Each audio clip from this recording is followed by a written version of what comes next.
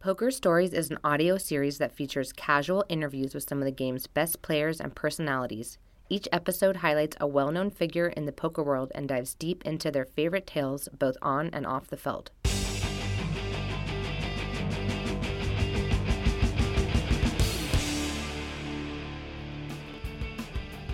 Hello and welcome to Poker Stories, a podcast brought to you by Card Player, the Poker Authority, and hosted by me, Julio Rodriguez. This is episode number 83, and it is a very special episode featuring what I consider to be the story of the 2018 World Series of Poker. Do you remember the 2018 WSOP? We're talking about a series that saw Joe Cotto win 2 bracelets and go deep in the main event.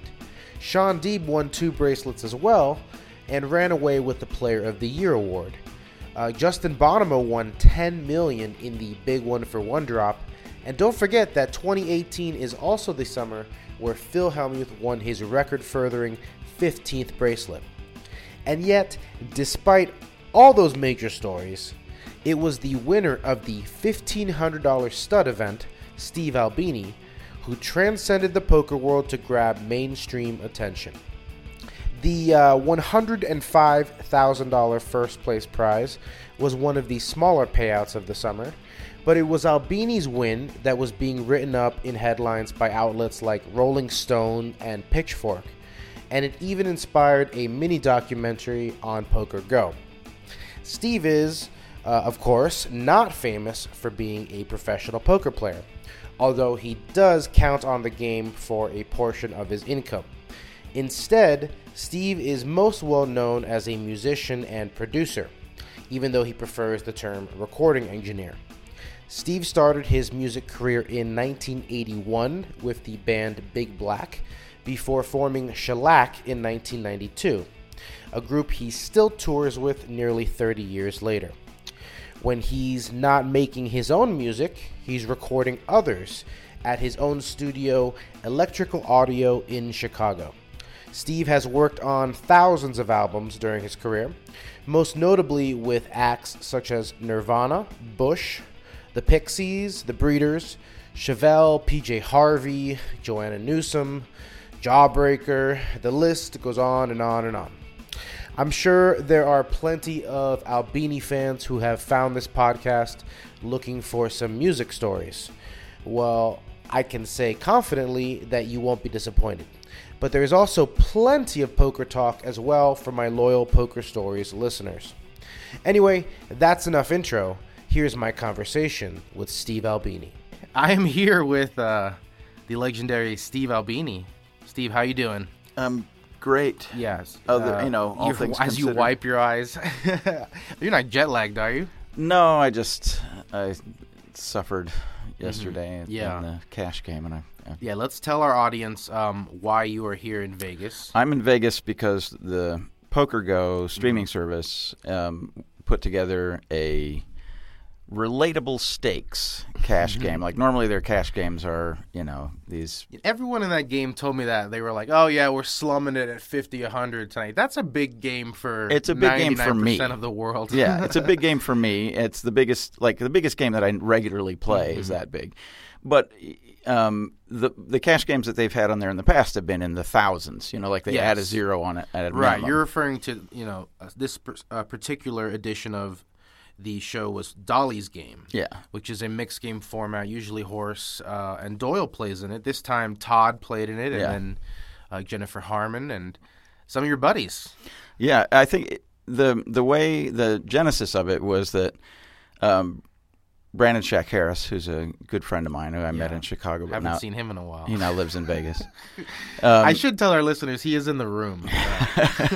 He's listening here to correct any lies you might tell. Right. So fair enough. Anyway, he tweeted an idea that he had about there's always people that play mixed games regularly are typically in a small player pool in a given city, or at like there's a game that goes every Tuesday and the Tuesday players are always the same guys, or there's a game that goes at this one spot on Friday and every Friday it's always the same guys there. So there's always some politicking or some jostling for like getting your favorite games in the mix, or getting the number of games or the size of the game in your sweet spot, right? Exactly.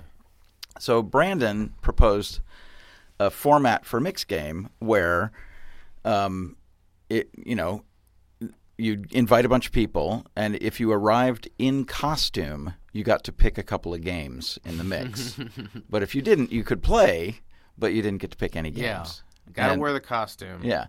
So then Norman Chad said, this is a great idea. Let's have this masquerade mixed game at my and we'll do it as a home game at my place. And then he listed a bunch of players that he'd like to have come to his home game. And those players all basically said, this is a great idea. I'm in. Let's do it.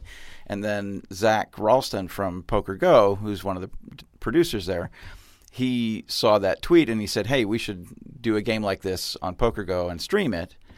And Norman Chad wanted to do a game where nobody was going to get butchered because it was meant to be lighthearted and a good-natured thing. So he was saying, okay, let's do like a mid-stakes game, and we'll still have all these people that I like come and play. And being fair, like Norman Chad's image, his public image, is that he's a real grouch and a grump, and my ex-wife, blah blah blah. Yeah, but he's an extremely warm and funny guy, and he's very fun to be around. He's a great conversationalist, and he knows a lot about sports and poker in particular. And he's if you're going to pick somebody to host a game, which is a group of interesting characters, he's literally the perfect guy. Yeah, so they set up a game, and the structure of the game was 1,500 horse, which is kind of an archaic format these days. Where's the Badesi, right? Yeah. But and then they, as a sort of a gimmick, the regular announcers for Poker Go, Norman Chad, Ali Najad, and David Tuchman, would rotate into the game. They were all playing on one chip stack, but they would rotate into the game after every break. And so there was there was a little bit of competition among them to see who could do best. Who wasn't going to ruin it for the rest of the team. And then then that sort of inverted, and it became a kind of a needle. Like, oh, this is the money my cohort have won. I'm going to see if I can dust that off. That sort of thing. So yeah, it was a very entertaining game, and I did okay the first day. The second day, I just got ruined. But that's equal measures. Running bad and playing bad. As I've been reviewing the stream, and I while it was underway, it just felt like I was just getting shelled, just like nonstop, just getting shitholed every hand. Like, yeah. Did you go to bed thinking of a particular hand last night? There's one hand that I think I will take to my grave with me, and that was my good friend Brandon Shack Harris put in 5 bets bad in a Raz hand, which is really rare. You have to understand, like, Brandon and I have played each other a lot. We know each other well. He knows that game better than anybody on earth, and it's super, super rare for him to make a mistake for multiple bets by misreading a situation. He's not disagreeing with you. Super rare for him to do that. So, like, and I felt like this is like a lunar eclipse frequency event that Brandon is shitting the bed on in this hand. I have to take advantage of it. Like, of course, he's not going to make a mistake against me in a Raz hand very often. So let's put all the money in. I was actually slightly irritated once the fifth bet went in, and the dealer said that's a cap. It's not a cap, and I'm a little irritated that the dealer said that's a cap, because I'm not sure if Brandon would have put in a 6th bet. He says he wouldn't. He's no chance, not with this hand. Okay, he says no. I was pretty happy putting in the 4th one. Yeah, okay. It is like the worst thing on earth when you have a session where you get the raise in and then you get punished for it. Like, why would there be a cap heads up? Well, that's the thing. 5 bets is a bet and 4 raises. Yeah, that's a cap in a multi-way pot. But so she was just counting 5 bets, and instead of saying that's 5 bets, she said that's a cap. It didn't. I trust Brandon that it didn't make any difference. But if at that moment he'd said, "I declare all in," I would have called, of course. So at any rate, so that hand that was like the second hand or third hand dealt of the whole game. Oh wow! And that set the tone. Like from then on, for the rest of that first session, I would either have a big hand and get it outrun, or I would make a hand with a big draw and not get there. And most of the decisions weren't difficult. There's one spot where I really misjudged a hand, really misplayed a hand, and lost a lot of bets. But for the most part, it was just situations not working out. Yeah, well, hopefully your return visit is better next time you're in town for either Cash Games or the World Series of Poker, which we'll get to. I want to start at the beginning. Let's go to Missoula, Montana. Yeah. Tell me about that. Well, actually, Pasadena, but well, I was born in California. My dad worked as his degrees are in aerodynamics and mathematics, and that's what. Well, I read fire scientist, which sounds way cooler. That's later in life. He applied all of that computer modeling and physics and math to the project of computer modeling of forest fires, but that was much later in life. He worked in aerodynamics. He was basically a rocket scientist, and so he was working for defense contractors in California. And then we moved to Washington, D.C., and he worked for defense contractors in Washington, D.C. And then we moved back to California for a bit to work for another aerospace company or another aeronautical engineering company, and then moved back to D.C., and then this job opened up where he could be one of a very small number of people working in a laboratory working on the science of forest fires, and he became one of the preeminent people in the world in that discipline. Like, it was part of the Interior Department. It was called the Northern Forest Fire Research Laboratory. It was in Missoula, Montana, and he was a big outdoorsman. He loved hunting and fishing and that sort of stuff. And it just seemed like the perfect job for him. Very, very hard problems. My dad loved the hardest possible problem. Like, whatever the toughest nut to crack was, that's what he wanted to work on. And forest fires are just insanely complicated because there's huge temperature differentials. Like, it can be anything from a small brush fire to like a raging thing the size of a city. It can be, there are fires so big that they make their own weather, that sort of thing. Yeah. And for a guy to approach a problem like that of trying to figure out what was happening and predict its behavior is just an incredibly daunting thing. And they were able to develop some tools that are still being used and still being improved to predict the behavior of forest fires, basically. Well, how does a California kid like you adjust to life in Missoula, Montana?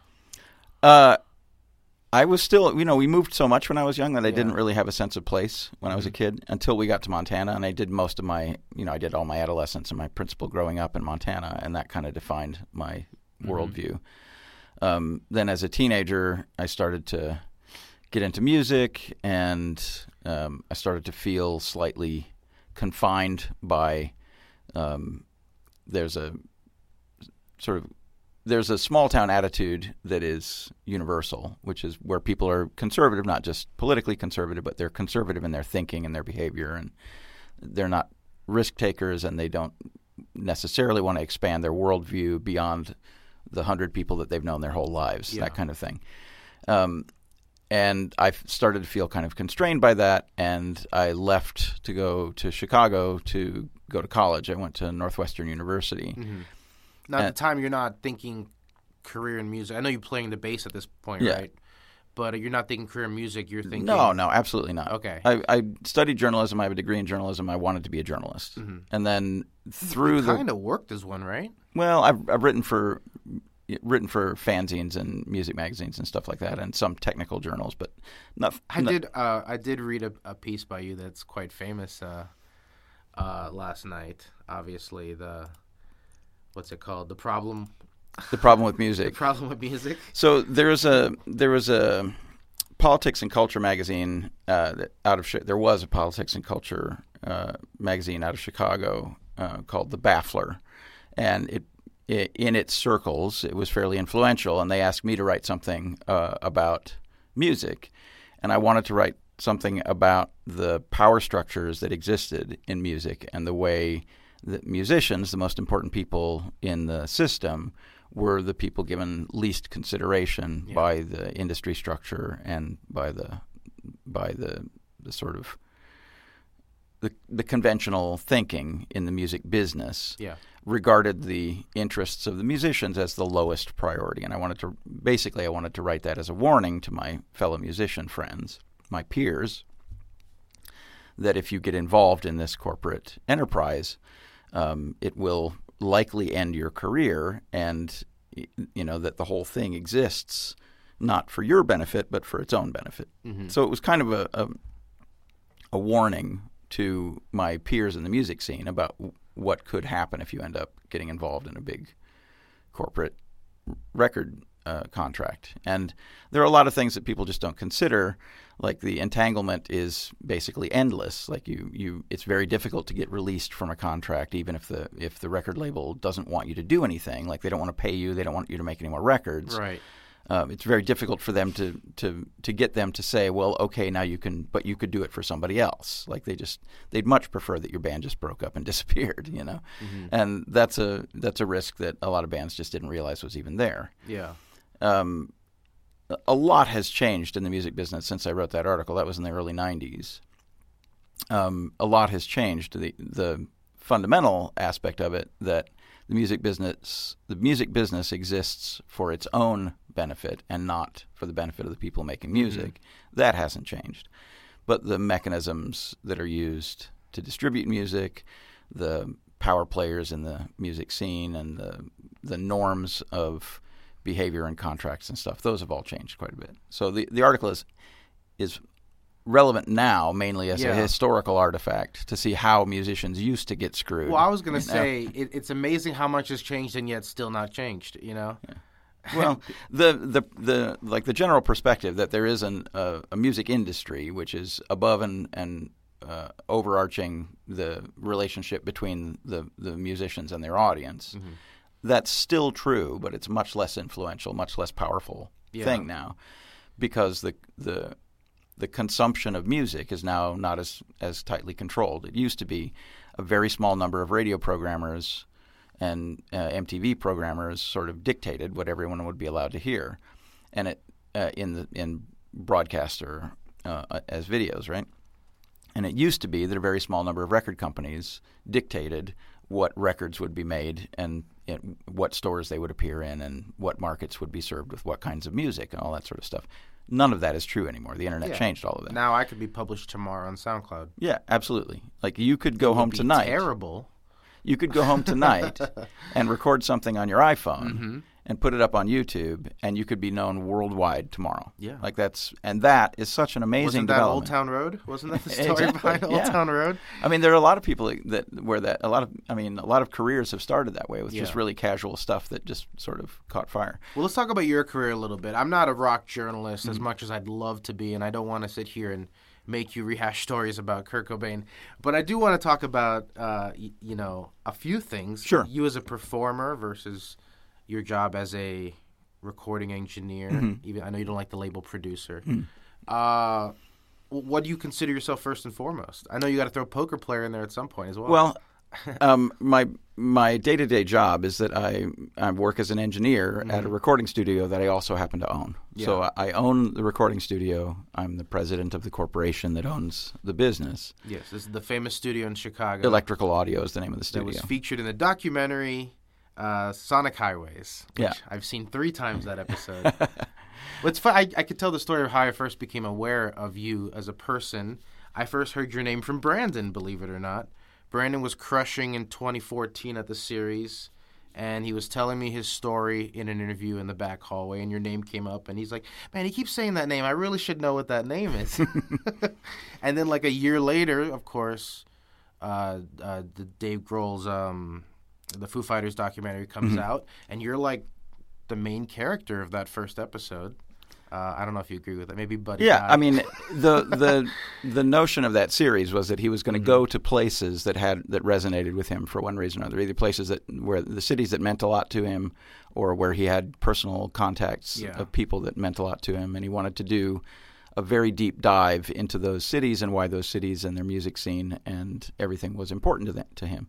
And I thought he did an amazing job doing portraits of those scenes, in particular the Chicago one and the Washington, D.C. one. Oh, with the go-go music. I mean, go-go music is that was fun. Criminally underdocumented, and the era of go-go music spans a pretty long period, but it was really only, it very, very briefly popped into popular culture, and like little snippets of it made their way into pop music. But go-go was just like an evergreen scene in D.C., and I was just fascinated by that. I really, that I've always been.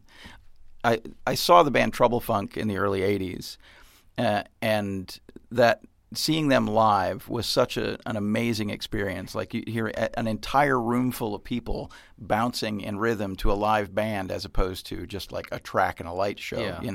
It was a really, really special experience, and I thought he captured that really well. I love that episode. I do think the Chicago episode was the best. I thought that song, Something From Nothing, was the best of that album.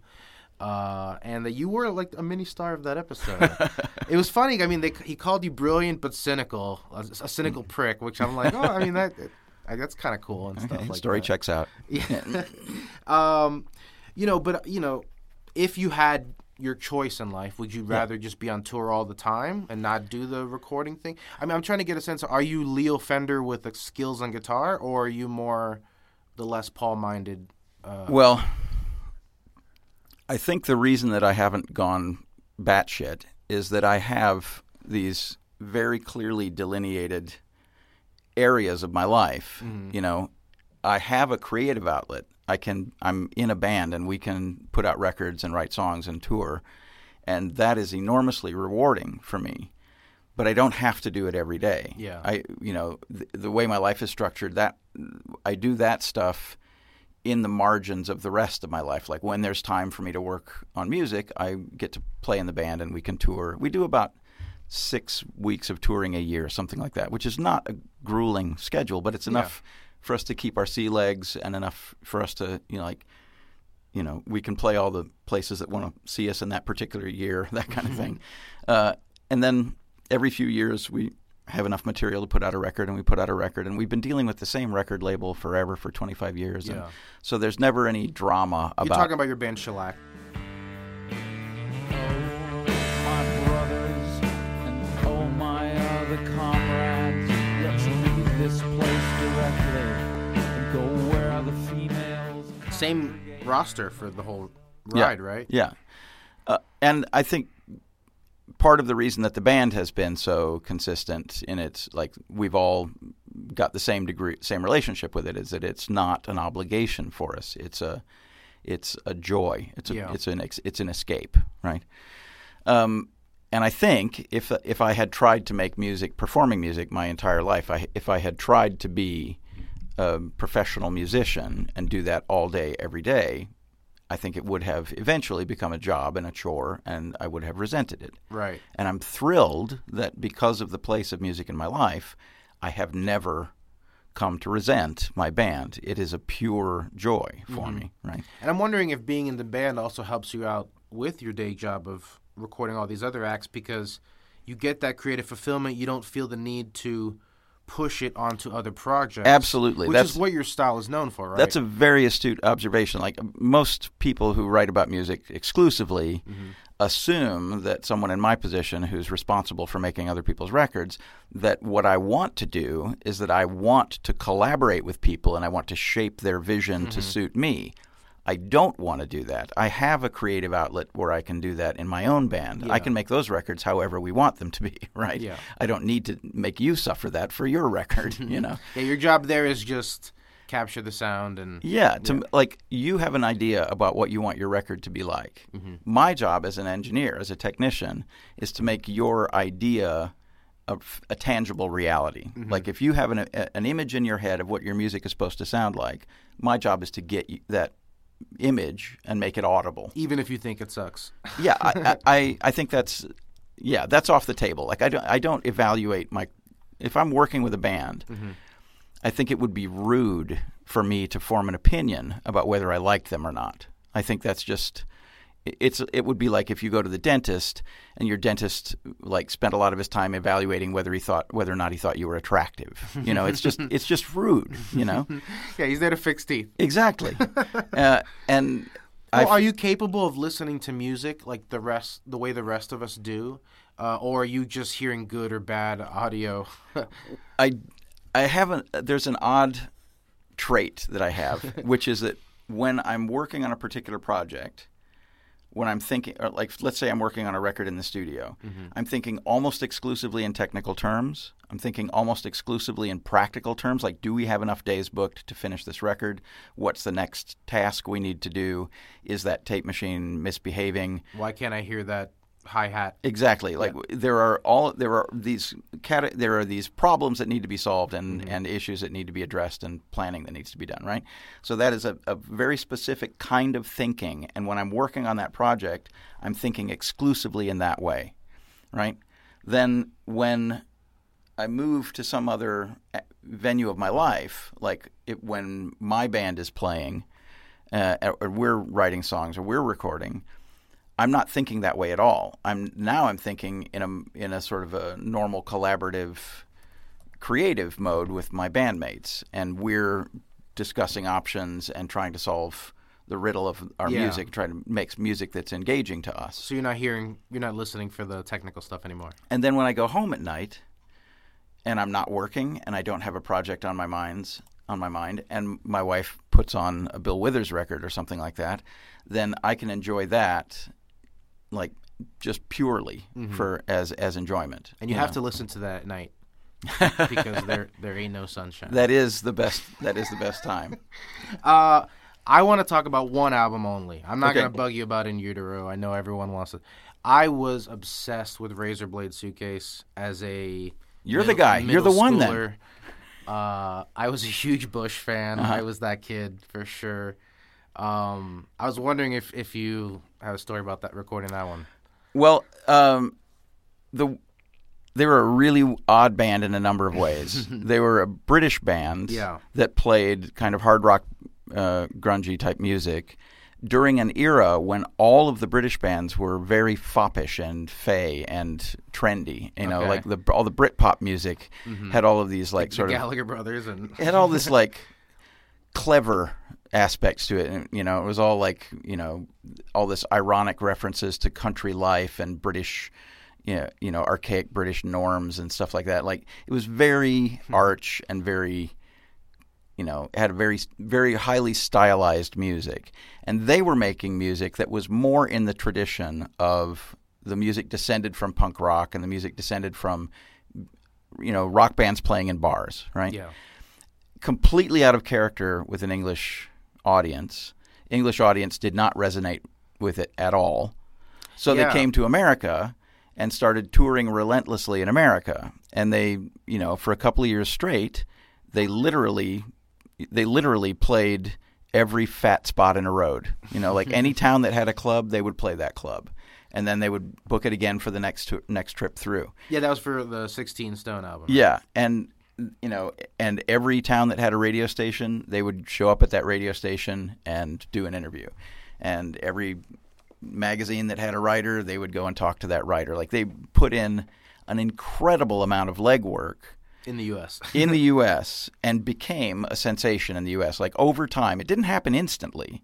It took about a year and a half before their record became a successful record, and then it became a very successful record. They had a very high profile in America.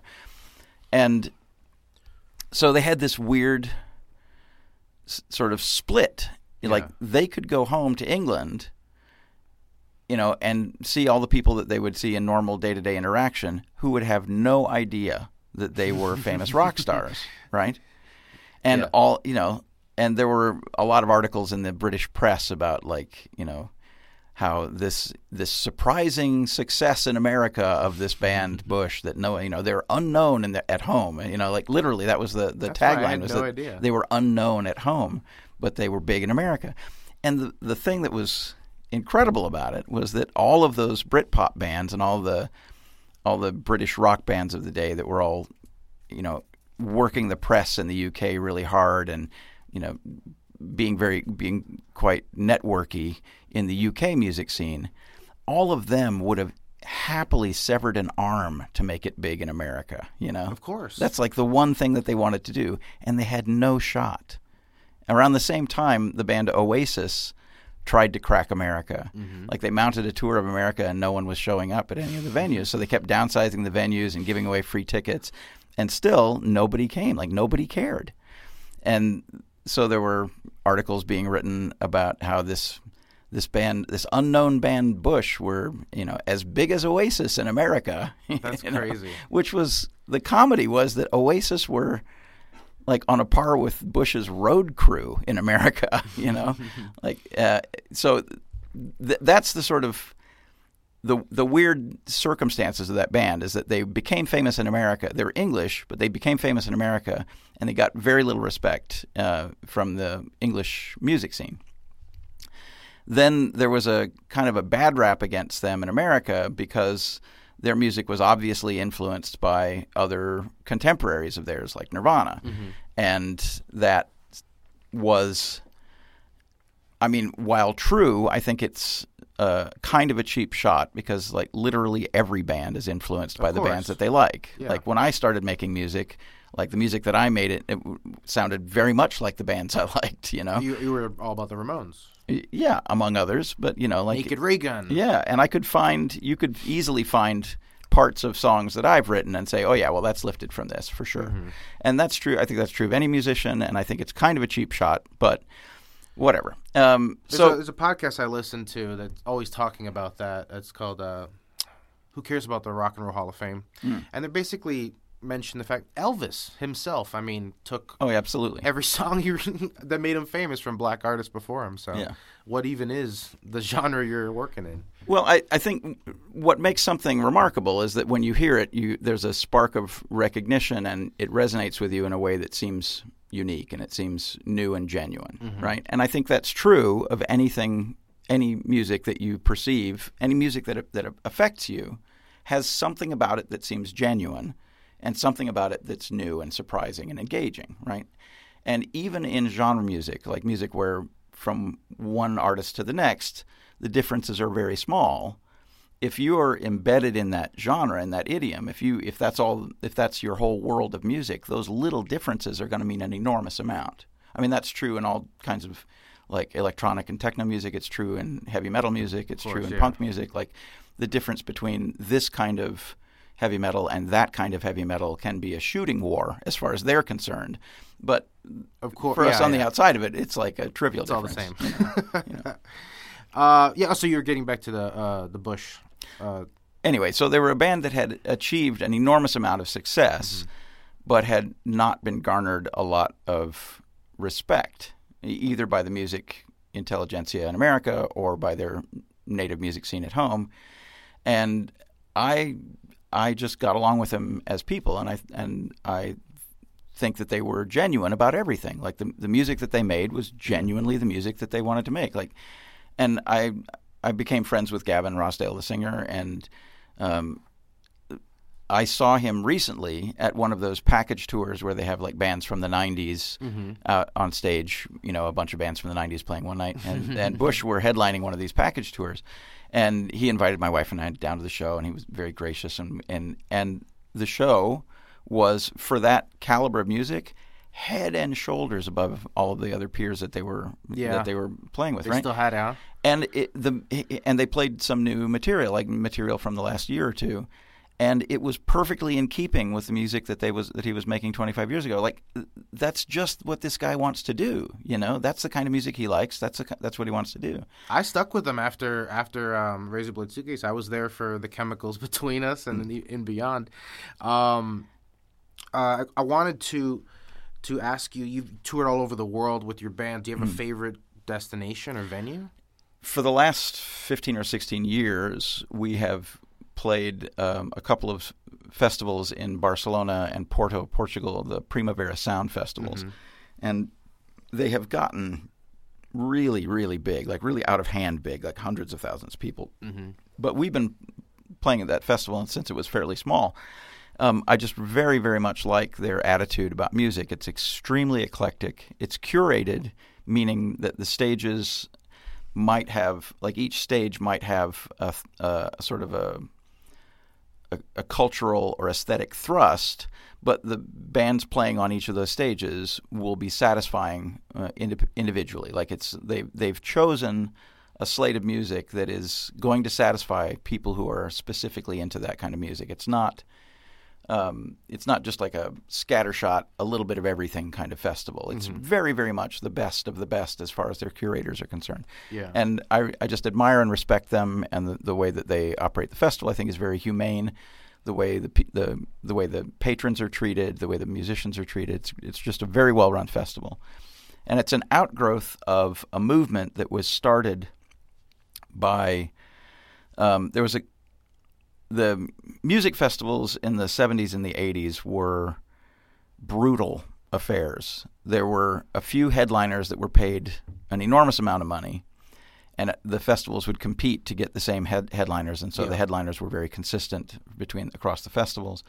And then all of the other spots were kind of a mishmash of whatever garbage the record labels were trying to promote. And then the bottom tier of artists were people who had literally bought spots through payola.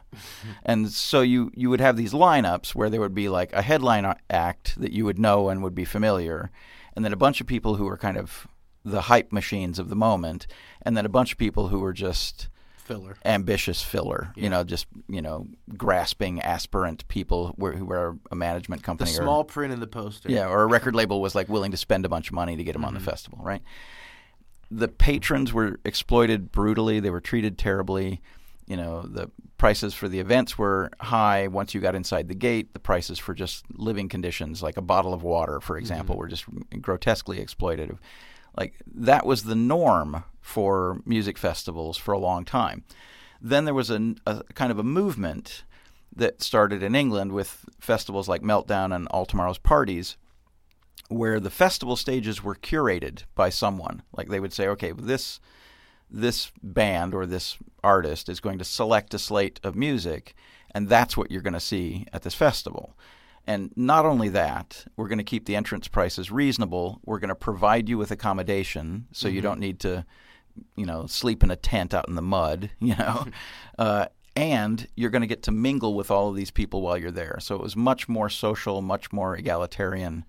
The All Tomorrow's Parties festivals, for example, are some of the best times I've ever had in my life. Yeah. But that's the one festival you'll tolerate. Well, when that happened, we had a sort of a blanket policy of my band Shellac. We just didn't play festivals because they were awful, and we got convinced by some people who had played some of these new generation festivals that we should think of them as a different thing. And so experimentally we played a couple of them, and they were different, and I could get behind them completely.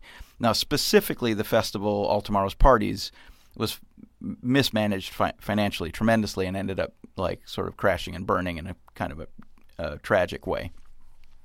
But that attitude that they fostered, which is that you treat the patrons well, you treat the bands well, you give everybody a full spectrum experience, and not just like open the gate at a field and let them barrel in and here's a porta potty. Exactly. That is what has survived, and that changed the industry of music festivals. Well, that's good that it's going. My biggest issue with festivals is I don't get enough of the act I want to see. I don't want to see just an hour or 90 minutes of the headliner. I want to be there for the whole show.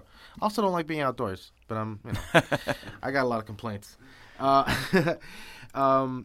Anyway, let's talk about poker, because obviously you discovered the game early on. Your great-grandmother introduced you to. Your father played bridge at a high level, pinochle games with the family. I mean, this is in your life forever. I mean, I'm not a big games guy. Like, there's some people who just like naturally take to games, and they play chess and backgammon, and they play bridge at a high level.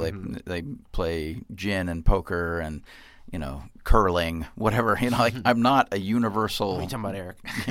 I'm not a universally interested games player. There are, I find the structure and mechanics of chess fascinating, but I don't have whatever mental capabilities are necessary to be expert at it, and so I find it very frustrating. I feel like my particular abilities are suited more toward a game like poker, where I have a decision tree for a number of things, and they can all be evaluated independently, as opposed to a game like chess, where literally you have to grok the entire game from the first move, or you're dead. You know, and I played poker casually through college, and there was always a home game that we could play in. But I do have to credit, there was a guy that worked at Electrical Audio named Russ Arbuthnot. He was one of the guys that was there from almost the very beginning of the studio. And he took an interest in poker, and he introduced me to the online poker resources, which at the time, the early 90s, were things like the RGP, rec.gambling.poker, Usenet group, and the 2+2 forums and things like that. And I started to read more about the game, take the game more seriously. I started playing more. When Hold'em became the dominant game, there was a big rush of interest in poker when Hold'em started being televised. No Limit Hold'em tournament poker started being televised, and a lot of people started to get into poker. So, and whenever there's a big expansion in the player pool, there's a big dilution in the sort of quality of the player pool. Like you're no longer you could go to the casino, and instead of having like the 3 regulars who knew all the moves, there would be like 40 or 50 people clamoring to get into a game, and most of them didn't know their ass from a tree. Yeah. You know, so that changed my interest in poker just because it became a viable secondary income. Of course. You know. So tell me about the Tuesday game. The Tuesday game is a very social game in Chicago, very low stakes. It started out with 25-cent blinds. I think we've graduated to 25-cent, 50-cent, most recent games. But it's a dealer's choice game. The big bet games are 25-cent, 50-cent blinds, and the limit games are $2, $4 limit games. Okay. And basically, the slate of games rotates with the button. So when you have the button, you pick a game, and we'll play an orbit of that game. Then you get the button a second time. We play another hand of it with you on the button, and then the button moves to the next guy. Then he picks a game. We often alternate. Oh, what, so you get 2 buttons on your game? Yeah. That's fun. When you pick a game, you get 2 buttons. So often what happens is we'll have alternating rounds of Dealer's Choice and No Limit Hold'em. And that's because there are a lot of people who, in a social, casual game, they don't know any of the other games. Yeah. And so they feel out of their depth. But they're familiar with No Limit Hold'em, so we can play No Limit Hold'em for an orbit and let them get their feet wet. And then we hit them with a game like Swingo This or is your game that you're talking about. Whammy Stud 8 or something like that. Yeah. This is the game that you host, right? Yeah. Because it started at a bakery or something? And It started at Russ's apartment, which was above the Alliance Bakery. And so the game got nicknamed the Alliance X game because it was the Alliance X, meaning it was like kind of a secret society. Of course, right? And back in the Wild West of the online poker days, like on every poker platform, we had a shared account, like on Poker Room and Party Poker or whatever. There was an Alliance X account that we would sort of mutually fund, and then anybody who wanted to could hop in on that account and play on this it. This doesn't sound legal. Oh, yeah, I mean that would never fly now. I didn't know about this. Yeah. The statute of limitations is up. Don't worry. Yeah, that would never fly now, of course. But at the time, nobody even thought that was weird. Yeah, of course. Like it didn't seem weird to have a group account that anybody could play on. That's That just fun, seemed like though, a totally yeah. normal thing. So, and that's through those circles, the Tuesday game regulars and all the people ancillary to that, like that's when we started talking about poker. We had our own little private forum where we would talk about hands, and then Brandon eventually moved into that game. I was playing in the same games as Brandon on Full Tilt, and he. The first interaction that I remember having with him was I made a bad raise in a Raz hand, and I ended up winning the pot, and he messaged me. See how that works? Full circle. Wow, exactly. Did we start talking about Raz in this? He messaged me a link to like a Pro Poker Tools simulation showing how far behind I was on That's fifth hilarious. when I made the bad raise. It was pretty funny. Were you nice about it? Was it like passive No, aggressive? he was being like, a real here dick. you go. You don't seem to understand Yeah. the math behind No, this. he was needling. Popped it in there probably. I don't know. There for were no sure- words, I'm sure. I don't For really- sure needling. Yeah, 100% needling. But then anyway, like we got to talking, and he was on the 2+2 stud sub forum where which is also where I met Eric Rodewig, who played in the game yesterday, and CG, and a lot of the other 2+2 regulars that have become sort of part of our social circle. Yeah. I mean, this game had a lot of bracelet winners in it. Brian Hastings played in this game? Yeah. Over the years, we've had a lot of drop-ins. Brian Hastings, he wasn't a regular. He was a drop-in. Jason Gola was a drop-in. Jason Gola, Matt Grapenthien. Matt Grapenthien, he's become more of a regular. Like, the last few games we've had, he's shown up. Brandon's got 2 over there. Yeah, Eric Rodewig has a championship bracelet. Playing there? Has he played? Matt Ashton, no. But who else? Martin Bradstreet, but he's not about high stakes. Not a bracelet winner. Highest Hey, stakes. not a bracelet winner. Magic Ninja. Either you're in the club or you're not in the club. When you have a bracelet, it becomes a very important distinction. Yeah, because it's one of the few things that you can say that gives you any one of the few badges of recognition that there are in this game. I mean, you could argue this is the toughest low stakes home game in the world. I mean, I think the Hinkle family might argue that theirs is pretty tough as well. And I remember Cole South said that he played in a game in D.C. that was like him and all of the other high stakes heads up regulars that played, and they played $1, $2 exactly, or whatever, just trading quarters back and forth. I remember Brandon teaching me about whammy cards. And I've been trying to get my home game to incorporate whammy. Is such a brilliant idea. They hate the idea of whammy. All you have to do, love the idea. You have to play a few rounds of it. It's like any other brilliant thing. Just make them play it. Say it's mandatory. We're going to play whammy poker for the first hour. For those that don't know, this is you put the jokers in the deck, right? Or do you designate a specific card? One joker. Okay, one joker in the deck. That's the whammy. If it's in your hand, you can't win a showdown. Yeah. You lose automatically at showdown. Right. So you either have to give your hand up or bluff. If it comes up on your board, you lose immediately. No. Am I getting this right? right? In stud, if it comes up on your board, your hand is dead. You lose immediately. Yeah. In a flop game, no matter when it appears, if the whammy appears on the board in a flop game, you wipe the board and redeal the board. So if it comes in the river, you have to do the whole thing over again. Flop, turn, a river. No, you just wipe the board and deal out a new board and play from there. Brutal. Yeah. The whammy is one of the greatest inventions because, if you could have a whammy in the hole but a very strong board, and whatever you do, you can't go to showdown, right? You could also have, the nuts on board. And then a whammy shows up, and the board is wiped, and suddenly you have bupkis. You have nothing. It's a really great invention of Brandon's. I really like it. Well, it's sick because actually, I don't know if I'm at liberty to tell this story, but if you speak with hello, if you speak with Norman Chadigan, ask him about ask him the story to tell the story about the stud version of whammy poker that someone he knows played with Martin Luther King. What?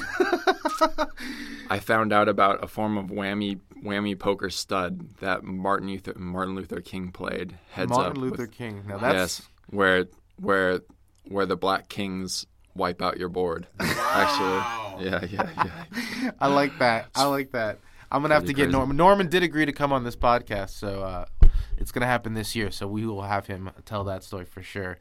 So that's your home game, but you obviously have aspirations of playing in a real tournament, right? You start coming out to the series, and I mean, I'm interested in poker generally, and it's one of my serious interests. And I mentioned that my life is fairly rigidly partitioned. So when I'm playing poker, I'm not thinking about music. I'm not thinking about work or home life or anything like that. And Las Vegas is, awkwardly, Las Vegas is a perfect vehicle for that because I have to fly 5 hours to get here. And all of my problems... surprised to find out that you didn't like Vegas. You were surprised that I didn't like Vegas? Well, listen, I've been to Chicago, and it was miserably cold. So in my mind, I'm like, maybe you just like getting out of the cold or something, Well, no. The thing about Vegas is that when you're here, you're like in a completely separate universe. Like everything in Vegas operates differently than it does in the outside world. Yeah. And so it's conducive to that mindset of like, well, I'm here, I'm in this mode, I'm behaving this way, I'm doing this one thing, I'm not thinking about anything that's going on back home. I don't have any of that on my mind, and you can burrow into the problems at hand in a hand of poker, for example, without having anything else on your mind because you're sort of in this. It's like when you're wearing the scuba mask and underwater, you have a different set of problems than you do when you're, Nevada Steve doesn't even know how to play guitar. He's only concerned with percentages. Sure. Yeah, I mean that's a pretty reasonable way of looking at it. Maybe seeing a show or two. But when I'm, but because my time is so valuable, like if I'm. The overhead of my life is quite heavy, like running the business, paying the employees, paying my mortgage, taking care of my home life with my wife. Yes, you are quite famously not as rich as you should be. That's the overwhelming theme I see in every documentary. Yeah, you wouldn't believe how much money Steve should have. Steve always tells me that I'm a nice guy myself to broke, and he's like, right? Like the fucking the definition of example. it. Just a quick summary for those who don't know. You could take a percentage on all these albums that you help record, and you don't. Right. I mean, I have an ethical position, which is that the musicians making the records, musicians making the music should get the lion's share of the money. Yeah. It's their music. They've spent their whole lives making it. And, of course, they should get the lion's share of the money. The way the music industry was structured until it collapsed was that the admin of the music industry got the lion's share of the money, and the artists got the bare minimum that they could get away with paying them. Yeah.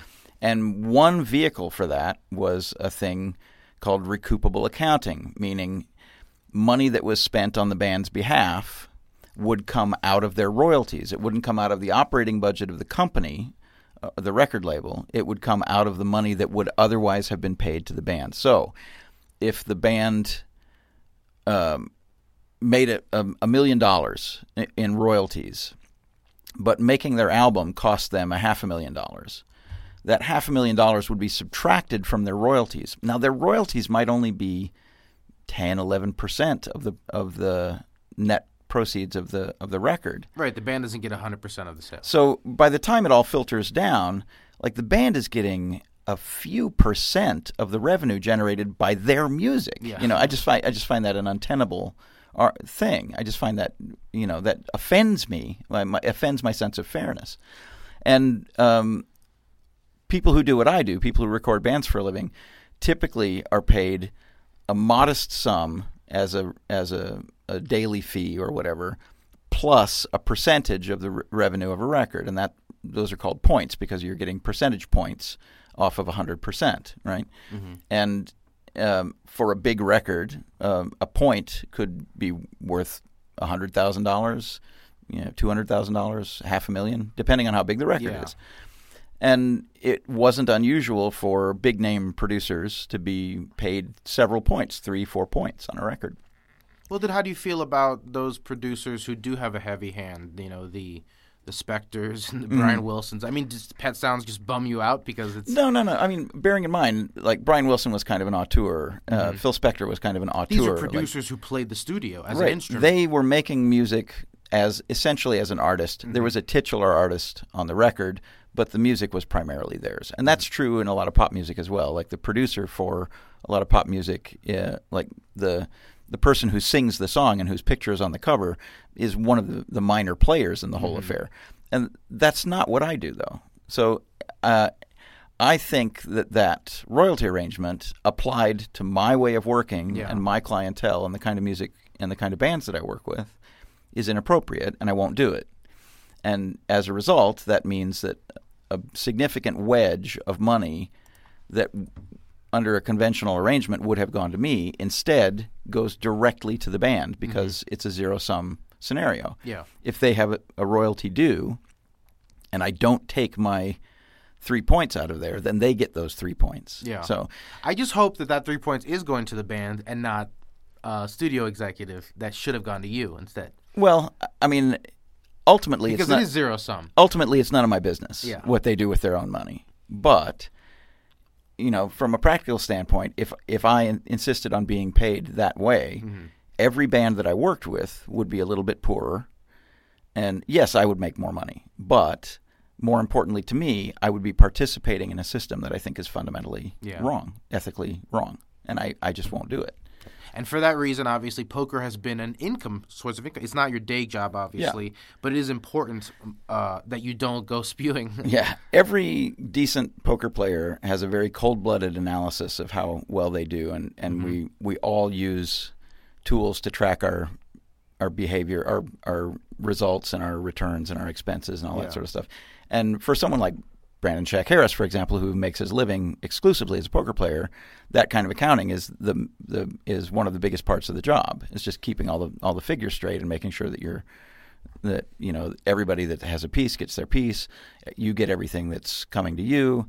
Like your outlay on the games can't be more than you're making from the games, or you have to pick a different game. Yada yada, right? And I try to be as diligent about that as a professional. I'm not a professional, but I try to be as diligent about that as a professional as I. And over the last 15 years or so, I've had to keep fairly meticulous records for tax purposes and all that sort of stuff. And it works out to, over the long haul, about 30% of my income comes from being a musician. That is record royalties and tour income from being in a band. About 30% of it comes from being a recording engineer and my salary as an employee of Electrical Audio. A small portion of the remainder comes from speaking engagements or academic stuff or writing articles or just weird oddball stuff that I get involved in. And then the remainder comes from poker. So about 20 to 30% of my annual income comes from playing cards. And and I have had losing years. I have had banner years, but over the long haul, it works out to about 20 or 30% of my livelihood comes from playing cards. Yeah. If I didn't make money at it, that is, if I was a losing player long term, I would have quit a long time ago. Because as much as I enjoy the game of poker, losing money at poker is one of the most miserable experiences you can have, because you're literally playing a game, right? And games are supposed to be fun, right? But then you're just it's hard to have fun losing, that's for sure. Let's talk about the bracelet. Okay. Because, everyone in your club had a bracelet. How sick is this? I'm tied for third in bracelets in our home game. I won a bracelet in 2018. Yeah, this is the $1,500 stud event, 310 entries, and you take it down. Yeah, it was never a foregone conclusion. I ran reasonably well, and I tried not to make really gross mistakes. At the final table, I didn't get involved in a lot of hands, and the hands that I got involved in worked out sort of maximally to my benefit until it got heads up. Tough final table. Frankie Odell, Chris Ferguson, and Jeff Lissandro, your heads-up opponent. Yeah. And he had you down, I thought. Yeah, I mean, in a limit game, heads up, right? In a limit game, it's not uncommon for, especially at the late stages of a heads-up, it's not uncommon for the total amount of bets on the table to be roughly the equivalent to what you would have bought in for in a cash game. Yeah. So, you're each playing half a stack, essentially. And there are some critical numbers, if you fall below 5 bets in your stack, then it's quite dangerous, because then you can't play a hand all the way through to the end. Is that SPR? Is that stack to pot ratio? Did I get something right? It's just the structure of the game. If there's a completion and a call and a bet on every street, you won't have enough to bet every. Yeah. You want to have. Having 5 bets in your stack is kind of the minimum to play normal poker for a hand, right? And more than that, 7 to 10 bets is kind of a playable stack where you can get started on a pot and then abandon it or whatever. In tournament poker, there are a lot of strange scenarios. When you get down to antes in a stud game, for example, in a full ring stud game, if you get down to a small number of antes, you actually have a phenomenal relative position with your money because you're getting 8 or 9 or 10 to 1 on your money. So, like, it's not uncommon for patient players to whittle themselves down to a small number of antes and then get their antes in very good, and then suddenly they have a stack with a couple of bets in it, And yeah, actually, Ben, you wrote an article in Card Player about that a few years back, about the importance of your last bet. So those of you listening can check that out. Yeah, but the way stud is structured, where you put a tiny amount in the pot as an ante, and that makes your hand live, makes it that right. You're getting very end stage consideration is unique to stud. That one ante is all of a sudden getting 8 to 1 on it. Exactly. Yeah. I had a conversation with another tournament player, and he was saying that like if you could be all in for the ante on every hand, you'd be printing money. Exactly. Like if you could just be dealt a stud hand, everybody else has a full stack, and you have one ante, and that happened every single hand, you would make limitless money basically because you're getting 8 or 9 to 1, and they're on every hand, knocking each other out in later streets. Exactly, and so you're never competing against the full table. You're only competing against a couple of players. So that's one odd consideration with stud format games. But the other one is that like if you have as long as you have 5 or 6 bets in your stack, anything more is really it's kind of decoration. It's kind of decorative in tournament. An embarrassment of riches. So it never really concerned me that I was down 3 to 1 or 2 to 1 or whatever. Like it never really concerned me because as long as I wasn't going to go broke in the next hand, it kind of didn't matter that much. We were going to be playing for a while. The most significant thing about the heads up in that bracelet was just before going into heads up, I had dinner with Matt Ashton, who is a fantastic poker player, general poker player. He plays mixed games almost exclusively. He plays a lot of PLO, but he's a very good mixed games player. A bracelet winner himself. He won 50K. He won the 50K Players Championship. Yeah, and but what makes him unique is that he has done a lot of mathematical work on situations in stud hands that I don't think anybody else has done. And he applies that sort of instinctively now. Like he's drilled himself into these situations. And we had a long conversation about opening and defending ranges and defending strategies heads up because I didn't have very much heads up stud experience. I had some, but not very much. And as it turns out, at Aussie Millions, Matt Ashton had played a few hundred hands of heads up mixed game with Jeff Lissandro specifically in a cash game. And he didn't give me any specific reads, but I shared with him my reads of Lissandro from playing with him all day, and he concurred. He confirmed that like those things that I thought he was doing is what he was doing. That I thought that was good. That was very helpful. And then just his general heads up strategy, like the thumbnail version of his general heads up strategy, helped me a lot because there were a few axiomatic moments where like I might have like a hand that on its merits is kind of garbagey, but relative to Lissandro's completion, my garbagey hand probably was the favorite, and so I could try to take the pot away from him there. And if he continued, I would know that I wasn't a bad dog, that kind of thing. Well, you obviously worked out. You took it down, got a bracelet. You're in the club. Yeah. I ask everybody, where do you keep your bracelet? I keep it in the box downstairs in the basement where the poker table is. We have the cash box for the Tuesday game, and the bracelet is in the cash box for the Tuesday game. Oh wow, a lot of trust in your crew. Whatever. I mean, I don't know if you've seen a bracelet recently, but you couldn't hawk it for much. So it's I mean, players have tried. It's it seems to be an issue every 6 months or so. You see another bracelet go up on eBay. Yeah. We have You just said that you made the best analogy. You said I think the bracelet looks like a band of melted old apartment keys, or old apartment keys with melted lifesavers. Oh, that's funny. So you don't wear it for? Oh hell no! Out and about. They're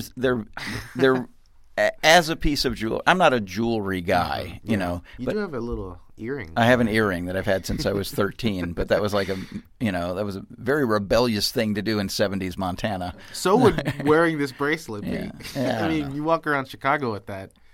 Not too many people are going to be doing that. Well, Statement piece. yeah. I don't know. I mean, when Brandon won his bracelet, and I came out, he won his bracelet like the first 2 or 3 events in that series, the first one.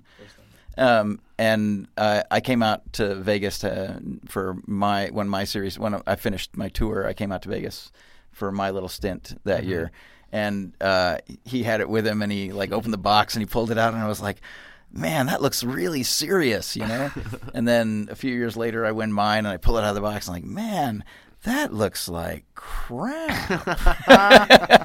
The old ones were much nicer. Yeah, like they're made by the company Jostens, who do like class rings for high schools and stuff, and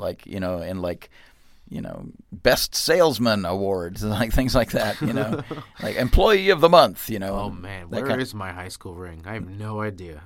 They're made by that company, and they're sort of executed at that scale of beauty, you know.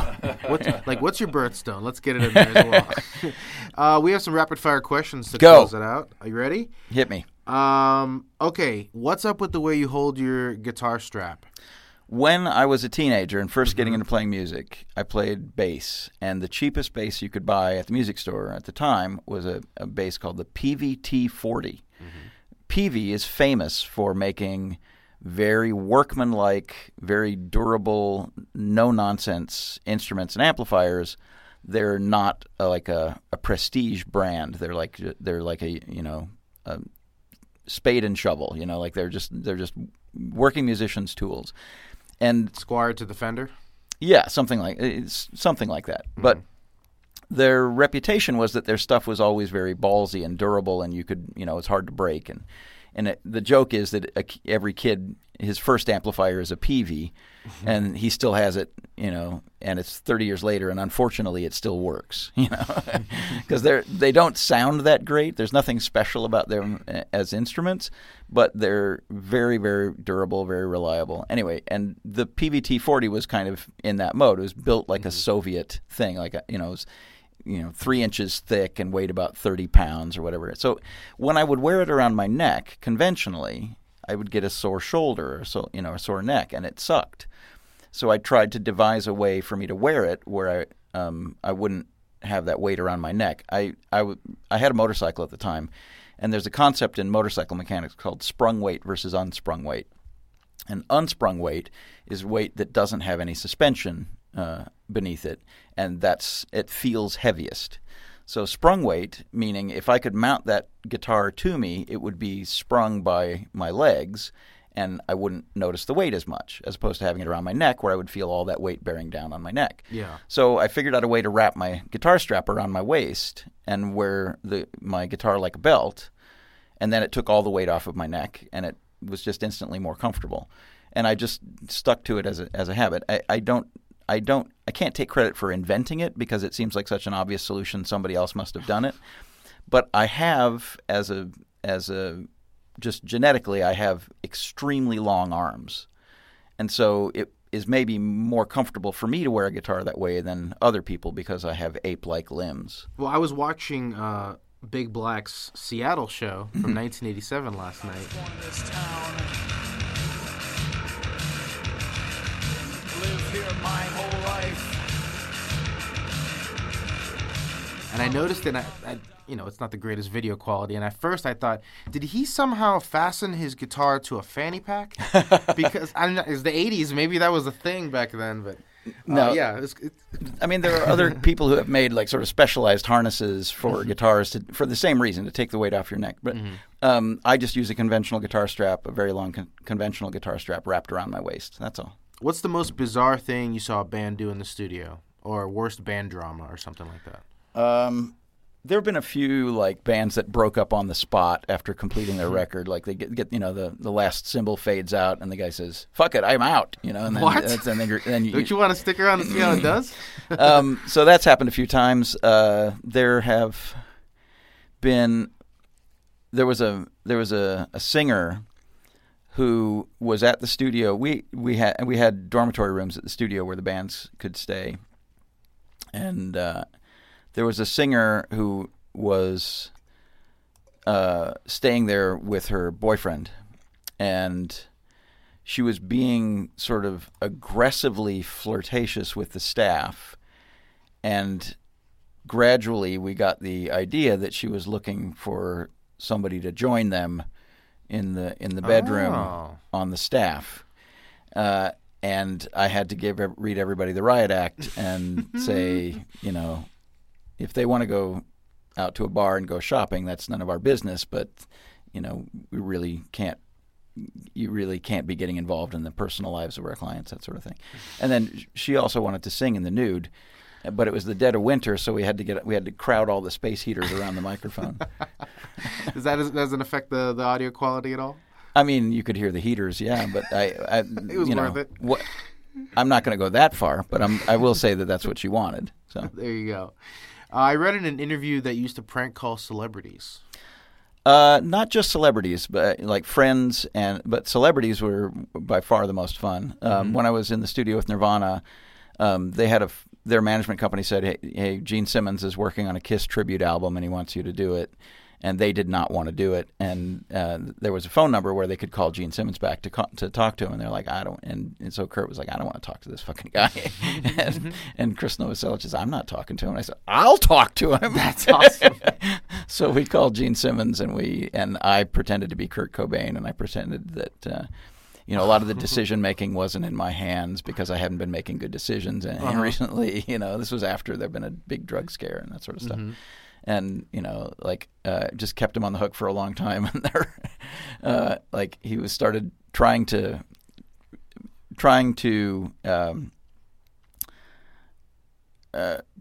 commune with the band. He started rattling off the names of bands that he thought would impress them, that were either going to participate in the tribute album, or bands that were that they would be familiar with, and one of the bands was the Melvins, who was a band from their town that they had grown up with and they were friends with. And then there was another band from the Northwest, a very influential punk band from Portland called the Wipers, who I knew were a particular favorite of Nirvana. And so I mentioned the Wipers and said, I asked Gene Simmons if he was familiar with the Wipers, and and he said, I don't know the Wipers. I know the Melvins. I don't know the Wipers. Did you ever let on who it was? Or? No, but for months after that, like Bob Weston was the assistant engineer on that session, and he's in the band Shellac with me.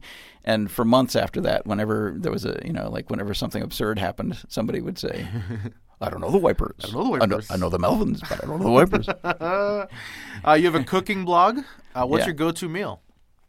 Most of what I cook is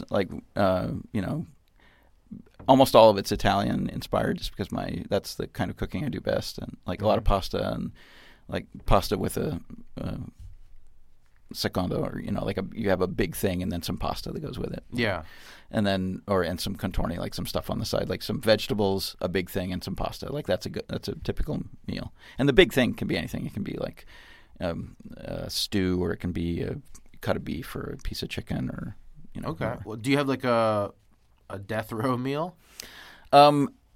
My mom made these cappelletti, which are they're a little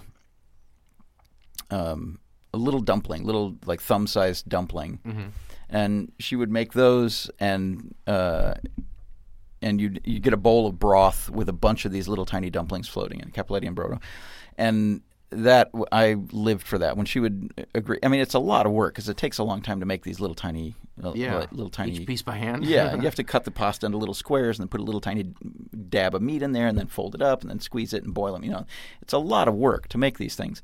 And so when when she would commit to doing that, I was just like over the moon. And if I don't know what they're going to get me for, but when I'm in prison and they're about to kill me, that's what I hope it happens. Chef knows the recipe. So. Oh, prison chef! My mom is coming.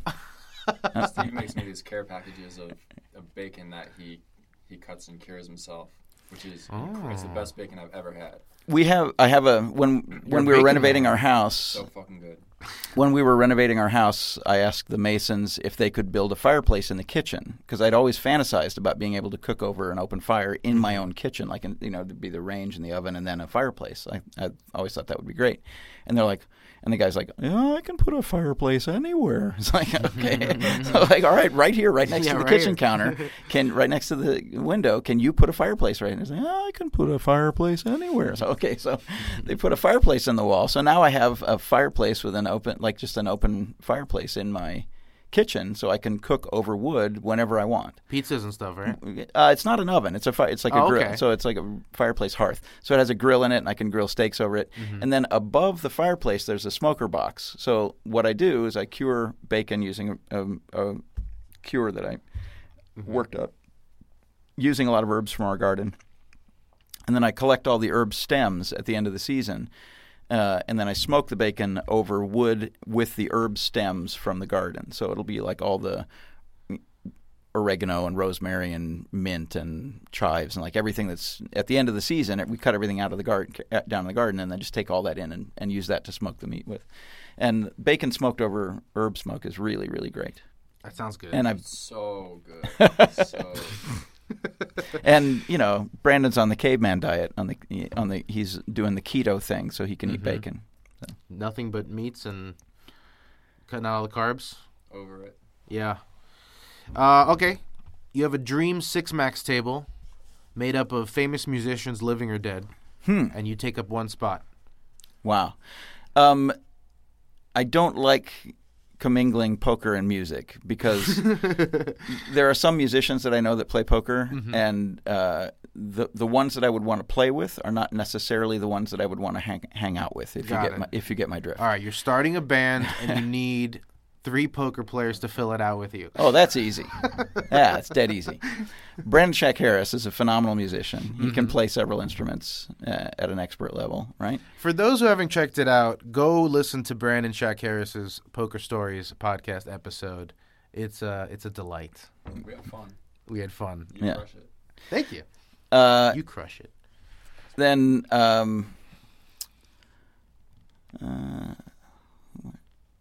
Magic Ninja, Martin Bradstreet, he had his own rock band, and he toured for a couple of years, committed completely to playing music for a couple of years as an experiment, I think, and now he's committed completely to game design and making virtual VR games.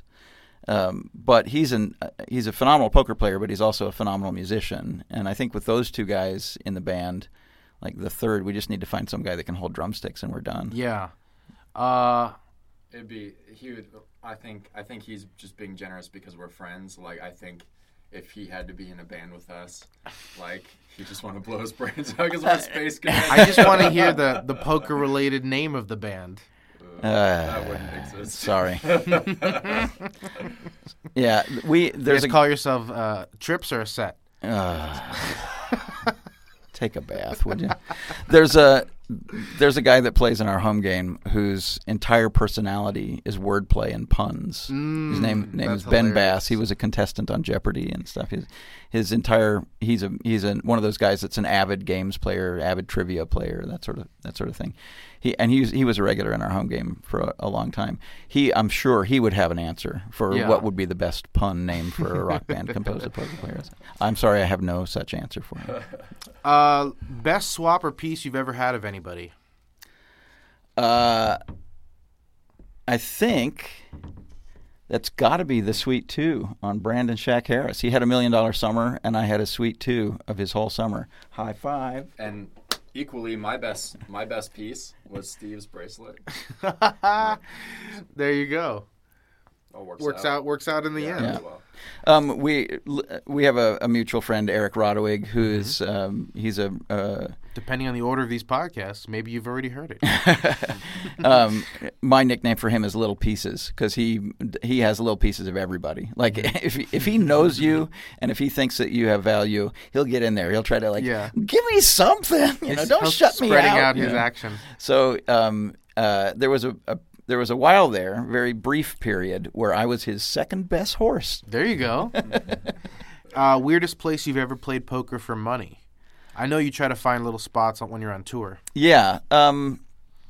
Well, at those music festivals that my band plays, when All Tomorrow's Parties was a going concern, and they were residential festivals, that is, the audience would stay either at the hotel or at the resort or where the festival was going to be. We would always have a just around the clock poker game in one of the rooms. That was always tremendous fun. I always enjoyed that because you'd get people to drop in. People would drop in who were music fans who were there for fun, and they would be introduced to poker. Or occasionally people would be like, "Oh man, I'm super stoked. There's a poker game here," and you actually would run into some pretty good players and that sort of that. So that was really fun, really social environment for playing poker. I played poker in Krakow, Poland, at a place called Hold'em Club, and betting in zlotys was a lot of fun because they're called zlotys. Zlotys. I like that. Did you win? I don't remember. I could look it up, but I'm not going to. At least it was memorable for another reason. Yeah. Who's the best player we've never heard of? Used to be Jason Gola. I think that still applies. Yeah, Brandon and I play with Jason regularly in Chicago, and he gives off a very casual, loose impression because he plays a lot of hands. But his decisions are very good, and he gets maximum value for his hands. He's not afraid to bet his hands for value, quite thin.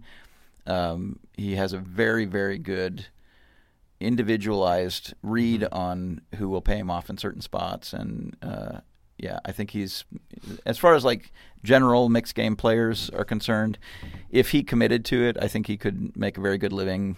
But he's a family guy and he has a straight job, and he just plays regularly in the Chicago area. I think he's a phenomenal player. Well, he is a bracelet winner as well. Yeah. So. But he was under the radar. Like, it was for a while when the Chicago crowd would come out to the World Series, everybody was under the radar because nobody, like, there weren't a lot of tournament series that would come through Chicago. There were a couple of them. Yeah. And so people weren't as well known. People in our circles weren't as well known, and we would see, a guy like Jason or like Skippy or these other people that we know in Chicago, or Cheech, who's another regular in Chicago. Like, we would see these guys in the games, and everybody would underrate them. Like, everybody would be like, I don't know who this guy is. He looks like a schlub, and he talks funny. Yeah. And so like a lot of the under the radar Chicago players did quite well in the cash games and in the tournaments out here. And there's starting to be more of a poker culture in Chicago. Like, there are more tournament series coming through Chicago, and there's a more stable core of sort of regular and professional players in Chicago. There's one other guy that I'm thinking of. I don't know if he wants me to blow his cover. Oh, yeah, I consider that too. I think without a bracelet, like, Cheech would probably be. Well, Cheech has a bracelet though. Oh yeah, he does. Yeah, yeah, but he's like, when you see him sit there, you just think like.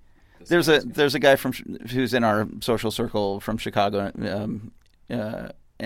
and he comes off as very gruff, very like kind of manic guy. Like, he's like always talking about the sports bets, always talking about this, that. Like, he's one of those guys that has like a lot of personality, and it seems like he couldn't possibly be paying attention while he's playing cards, just because he's always he's on his phone, he's looking at 4 TVs, he's like it seems like maximally distracted by the sports betting while he's playing cards.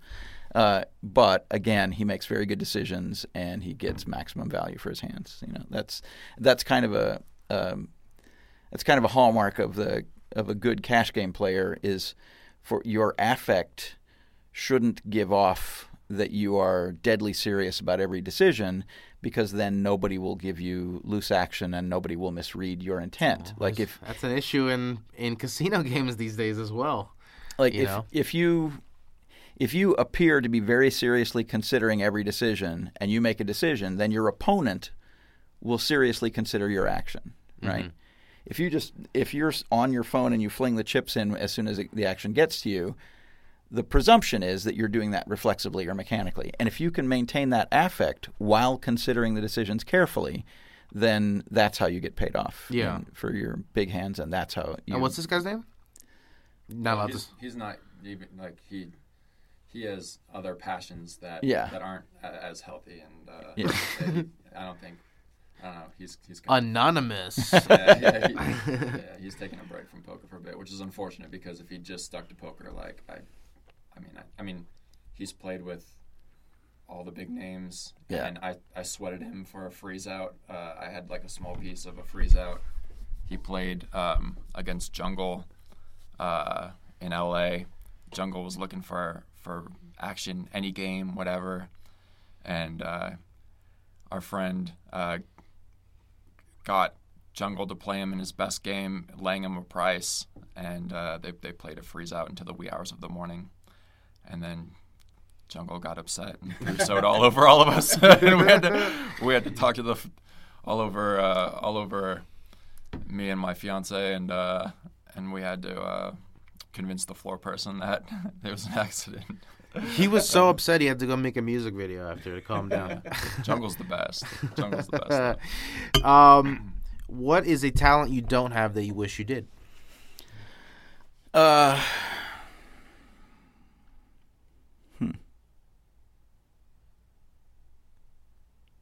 When you say talent, you mean like too many talents, like a natural gift? Is that what you're saying? Sure, or something you work toward. I mean, whatever. He knows, like, he does know like everything about everything. It's pretty freaky.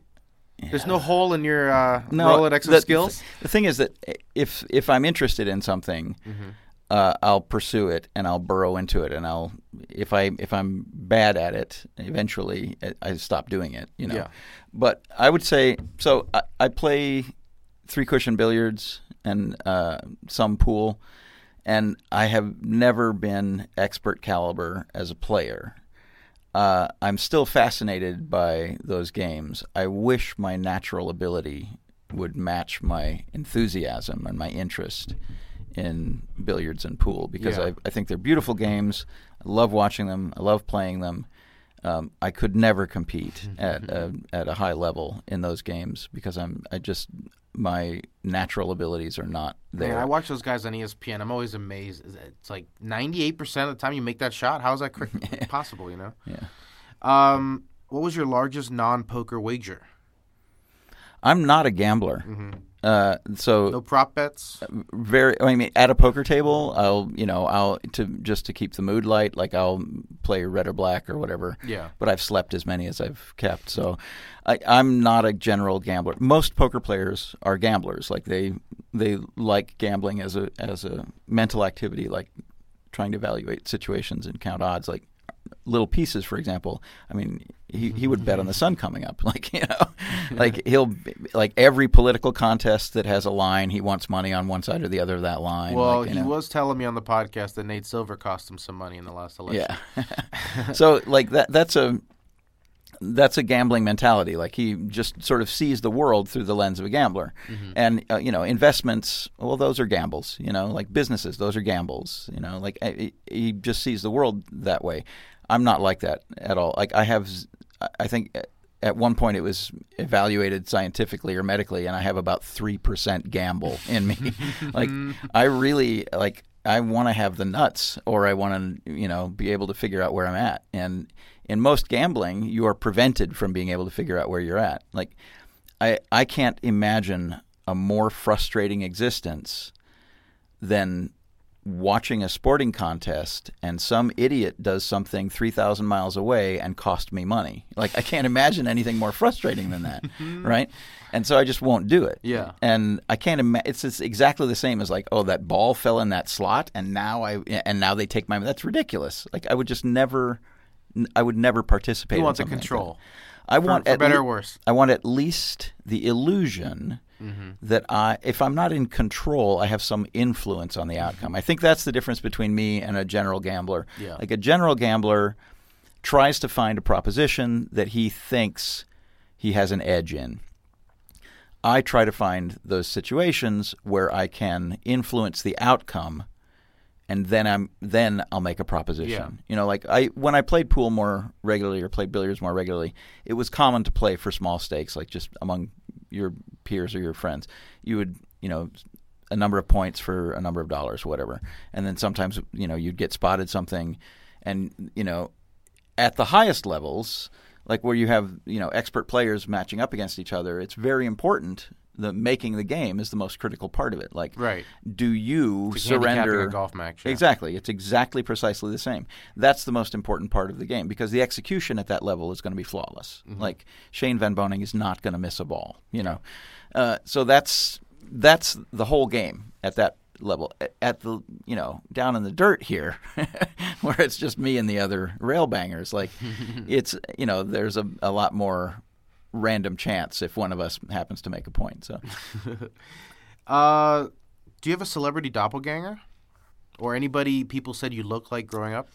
Before I got older and fatter, people would call me, like this one particular drunk woman called me Harry Potter a few times because I had circular glasses at the time. Yes. I don't have the circular glasses anymore, but I don't think. That's the only one I've heard. Yeah. I've heard Harry Potter? Yeah, I heard at the poker table a couple times. It's weird for you to get a child when Yeah, you're, when I'm you're an old. adult. Yeah. And at this point, I'm exceptionally old. Like there's nobody as old as me. Well, we've had older. Well, actually, Norman Chad, he confessed that he was older than me last night. I don't know if he's ever spilled the beans about his age, but he said, "I'm 3 years older than you." So that means he's 61. Yeah, it must be on Google somewhere. What can you tell me about Gwen Stefani's wedding? It was lavish. Really? Yeah, I was at the wedding of Gavin Rossdale and Gwen Stefani, and they had tablecloths with their monogram on it. They had a tennis court with their monogram painted in the middle of it. They had GG or yeah, it was the two G's, Gwen and Gavin, like two G's hooked together. There were gimme bags for all the guests at the wedding that included an umbrella because it started raining. So everybody got an umbrella, and then the valet. When you get to their place or the place where the wedding was, there were valets that would take your cars and park them. And then when you'd leave, they would summon your cars individually from the valet, and the valet would bring you your car. And inside each car, there was a fresh box of Krispy Kreme donuts. What? Yeah. That's such a bizarre but awesome. Yeah, thing how to good do. is that, though, right? Yeah. Nice surprise on the way out. So when we were there. Thanks for coming to the wedding. Here's some calories. When we were there at the wedding, there were all these music business people everywhere, and you could see that everybody was jockeying for position. Like, why am I at this table and not over there with Jimmy Iovine? It was like, and there was a lot of that going on. Like we actually had some people leave our table and go schmooze their way into a better table. It's like everybody was networking nonstop. It was slightly embarrassing for them, but there were all these little monogrammed trinkets on the table. Like there was an ashtray and matches. There was a candy box with little candies in it, and they were everything monogrammed with napkins with the embroidered monogram on it. It's all very, very top tier stuff. And my wife was just shoveling that shit into her purse. You guys got GG all over your house? Well, and then the charming thing about my wife is that she was doing it, knowing that it was a trash thing to do, but she was going to do it. She's not going to not do it. This is Heather, the film director. Yeah, Heather Winna, my lovely wife, Heather Winna. And then on the way out, she was she proudly showed Gavin. She opened her purse look at all of this shit I got. That's hilarious. And he was super happy, and he smiled, and he hugged her, and he clapped her on the back. Have you seen Gwen's Vegas show? I have not. Okay, I wasn't sure if that was your comment. That was actually, I took my daughter last year. It was her first concert ever. No Doubt was my first album, so it made sense to me. We do have a question here that we ask everybody, believe it or not. Favorite album? I don't know if that's even allowed. Funhouse by the Stooges. Oh, okay. Yeah. You have one. Yeah. Funhouse by the Stooges was a formative album for me. The band that meant the most to me when I was a kid were the Ramones, and I listened to their records religiously. But the first time that I ever listened to an album and felt like I had completely understood a different worldview was Funhouse by the Stooges. Listening to that album start to finish, you can picture a way of looking at the world that is sort of expressed by that album, and it sounds incredible. It's a very simple, very stark recording, but super powerful. and like I would say to one degree or another, most of my professional life has been about trying to make a record as good as Funhouse. Yeah. Yeah. What do you think of Brandon's taste in music? Do you guys Do you guys have any overlap? Because there's a Venn diagram. Okay. Yeah, there's a Venn diagram where like certain things. Because Brandon and I traded music after our podcast, and there's no way anything I like was even on his radar at all. I'm so down the plate, top 40 that I wasn't sure if you were into his what was it, Gregorian chanting and harps. Well, that's the thing, like harps. I don't remember. Brandon likes oddball stuff in all aspects of his life. There's like little things that Brandon likes where you like every one of our mutual friends can see some weird piece of shit someplace and be like, "Oh, Brandon would love that," like what is that? Oh my Lord, that's a crow wearing sunglasses. 100%. Let's get that for Brandon. Totally up his alley. Favorite movie? I'm not super into movies. There are some movies that I like that are sort of lighthearted movies. I really like Caddyshack. I think it's a very funny movie. I like there's a movie called Used Cars that's kind of another screwball movie that I really like. Yeah. But I don't get into movies as an art form like the way a lot of people do. Like Zach from Zach Ralston from Poker Go, who's his 2+2 handle is Twin Cinema, and he has a blog called Twin Cinema where he writes in-depth movie criticism. Yeah. And he's a very perceptive thinker. He went to film school. He's very, very into movies or cinema. Yeah.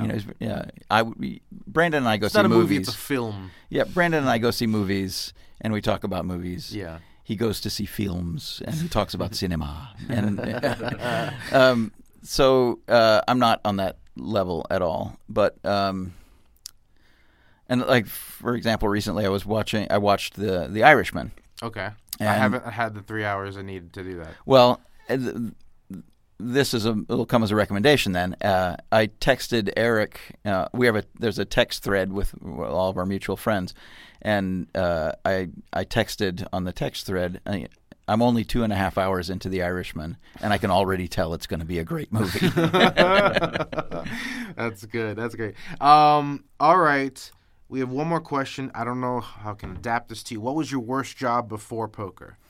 So let's say before recording and before banding. As a teenager, in Missoula, Montana, there was a trap and skeet club. Do you know what trap and skeet is? Shotgun shooting at targets. Yeah. So now all of this stuff is automated. Like they have a machine in there that flings the targets out, right? That flings the birds out. And these are the clay discs or whatever? Clay birds, clay discs. They're actually made out of tar, tar and mineral, like ground up minerals. So in the dead of summer, I used to have to sit in a concrete bunker with this mechanical thing that would fling these targets, right? And I would have to load the targets on one at a time by hand, right? And then the shooter would shout pull, and the scorekeeper would hit the button, and this mechanical arm would fling the target out, and they'd shoot at it. And then this motor would like grind it back around, and it would clack into place, and I'd put another target on it, right? And you'd have to do that like for the duration of a match. Like everybody in the match would have 25 shots, so there'd be like if there's 4 people in the match, you'd have to do it 100 times, right? These are simple electromechanical systems where there's a guy with a buzzer that he hits with his thumb, and that causes the thing to fly off, right? So if he holds the button down too long, or if he accidentally hits it twice, then as this this metal arm is coming around for you to put a target on it, it'll instantly like fly out again and try to tear your hand off. So you're trying to drop the You're trying to put these, basically they're like little inverted ashtrays. And so you're like putting these little ashtrays on a metal arm that's trying to slice your hand off while a bunch of old duffers that can barely see are shooting shotguns over your head. And then sitting in a concrete, sweaty bunker. Exactly. And there's this That might be the worst job we've had on There's the show. this dust from these things is this black tar with minerals in it, and it just cakes your skin, like all your exposed skin. It's like you're working in a coal mine. There's this like sticky black tar soot all over you. I feel like that violates some child labor laws for sure. Yeah, I did that a few summers. My brother did that a few summers as well. Yeah. We end the podcast the same way every time with a question from the random question generator. What do you get every time you go grocery shopping? Every time. I mean, besides the milk and the eggs, and what needs to be in the Albini fridge? I'd say we go through more garlic than anything else. Like garlic, you have to. Once the head of garlic, Italian cooking, yeah, right? Once the head of garlic is open, it can dry out and go bad. So you don't want to buy like 40 heads of garlic, you know. So I would say probably the thing that I buy like sort of mechanically every time I walk in the door of a like produce section is I'd pick up garlic. Okay, and if I buy one of those giant jars of minced garlic, does that make me a monster? You go to prison. I think we've been working on the same jar for like 6 months. Oh, sweet Jesus. You're not eating food at that point. I mean, it's just garlic flavoring. You just sprinkle it on top of things. You've always had a good soda selection too. Yeah, you're a sodaman? Yeah, I don't drink alcohol. Mm-hmm. So to keep things interesting, I have a lot of different soft drinks in the house. Like Chicago there's a soda that's unique to Chicago called Green River. That was an outgrowth of after all the breweries had to shut down during Prohibition, like all the breweries had to do something. So some of them changed over and started making soft drinks, and Green River was the one that was made in Chicago. And they just kept it? It's still around. It's just. Did they also make fantastic beer?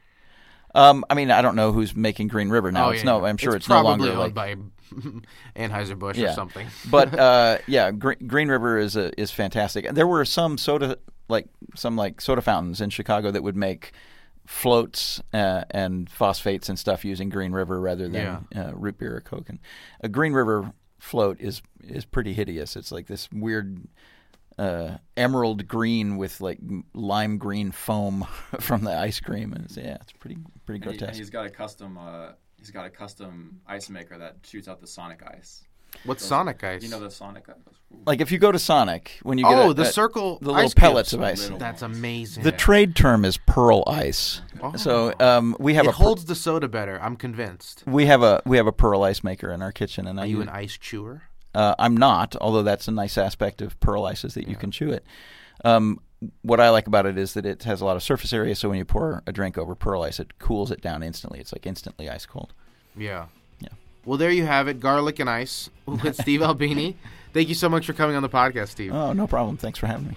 That's it. That's the show. Thank you so much to Steve for spending a couple hours of his limited time in Vegas with me to record the podcast. I'd also like to give a special shout out to Brandon Shaq Harris, who was not only great at helping me wrangle Steve for the interview, but also chaperoned him to the recording. Again, if you haven't listened to Brandon's episode of the podcast, I recommend you go and check it out. For more Steve Albini, go record an album with him at his Electrical Audio studio in Chicago, or you can go see his band Shellac on their next tour, or maybe you'll just see him at the tables next summer at the WSOP. For more from us, be sure to follow at Card Player Media, as well as at Poker_Stories on Twitter. If this was your first listen to Poker Stories and you like what you heard, then please subscribe for a brand new Poker Stories episode every 2 weeks. If you leave us a 5-star rating and write up a nice review, let us know about it with an email to pokerstories@cardplayer.com, and we'll say thank you with a free digital subscription to Card Player Magazine. Thanks for listening.